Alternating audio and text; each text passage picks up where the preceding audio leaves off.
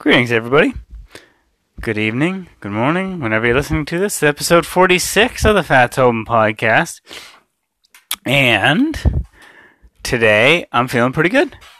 I'm on the second day of my fast with no food. And I was going to try and go dry until tomorrow morning. But I started to towards the end of the workday around 4 o'clock, so I started to feel like really crampy, just like the stomach and like my lower abdomen are like stiff, and like when I would move, like just starting to get a little hard, and I didn't want to risk going any drier, so I hit the salt water there 10 or 15 minutes ago. Like, you can really, after you go dry for a while, like, you can just feel that salt water just go through you, you know. I felt the headache starting. It's already starting to go away. I don't feel as crampy, and, you know, I'll just sip on the water throughout the evening. I'm not going to push my luck. I thought I'd plow through, you know, a multiple, 5-day fast or whatever, but I don't think I'm going to push my luck. Especially because the last 2 nights I haven't been sleeping well, and maybe it's because I've thrown my body from being a sugar-infested nightmare to completely fuel, no food at all. So I guess it'll depend on how I feel in the morning when I wake up, if I've had a good night's sleep or not, and if I feel like I have the energy to exercise and that good stuff. Like, I don't want to push too hard. If I'm going to eat tomorrow, I'm just going to focus on just a few scrambled eggs and maybe a sausage. And then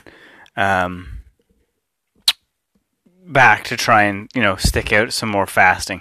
Hopefully I'll feel pretty good tomorrow, and I'll push it off till maybe supper time or even towards closer to the end of the week. It all depends on how the salt water makes me feel. Sipping on the salt water is probably going to be enough with a coffee in the morning.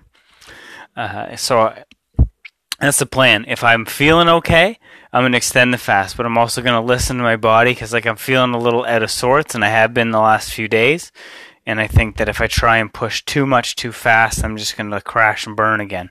So we're just going to leave it at that, and not going to beat myself up too much over it. The goal this week is also get back into exercising, which has been a constant theme of me trying to get back on track. Fall off, get on, fall off, get on. Tonight I think we'll practice getting to bed a little earlier, try and get a little extra sleep, just like I said, because I've been feeling the sleep quality and the sleep amount just hasn't been there, and it's not like me to struggle with sleep. I'm one of those people that usually hit the pillow, I'm out, not up very frequently during the night, maybe once to use the bathroom quickly and right back to sleep, but lately it's been up, struggle to get back to sleep, up, struggle to get back to sleep, multiple times a night. It's painful. I feel kind of refreshed in the morning, but then as the day goes on, I burn out quick. So we're going to try and just get a little extra sleep. I've been really focusing on the book that I've been reading, the Choose Yourself by James Altucher. And,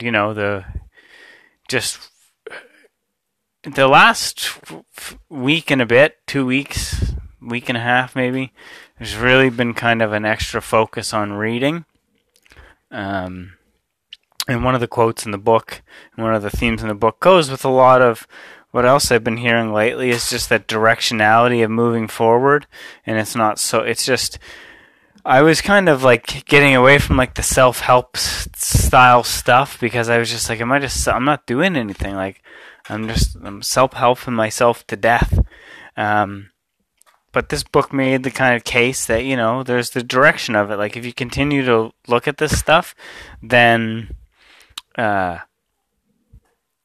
you start moving in the direction. And I think what the problem is I've been falling into the trap of overly self-helpy and less realistic, less in your face. The Gorilla Mindset and the other book, this book that I'm reading now, Choose Yourself, there's a humor element to it, but there's also a straightforwardness to it. like it's not magic. You're going to suck. Things are going to fail. Everything's going to blow up, but you'll be okay. And when you fail, you can get back up and you can do it again. So I'm happy to continue with the book. I'm going to read it. I'm going to finish it. Then I have Win Bigly by Scott Adams that I'm going to go through, because I'm intrigued by the persuasion space, and I'm just going to try and level up my game all over the place.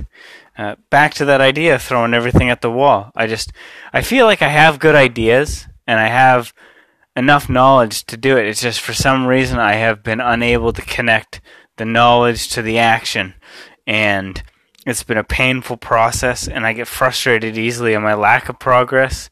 But I think that the problem has been in the past is I just haven't got back on the horse quick enough, and I feel like that's improving. So I'm trying to focus on the good aspect. Like, my recovery time is becoming faster. So as long as I continue to improve my recovery time as to when I fall off and I get back on, then I'm making progress. And it's just going to, you know what I mean? It's just going to level me up moving forward. I'm just going to, quicker and quicker.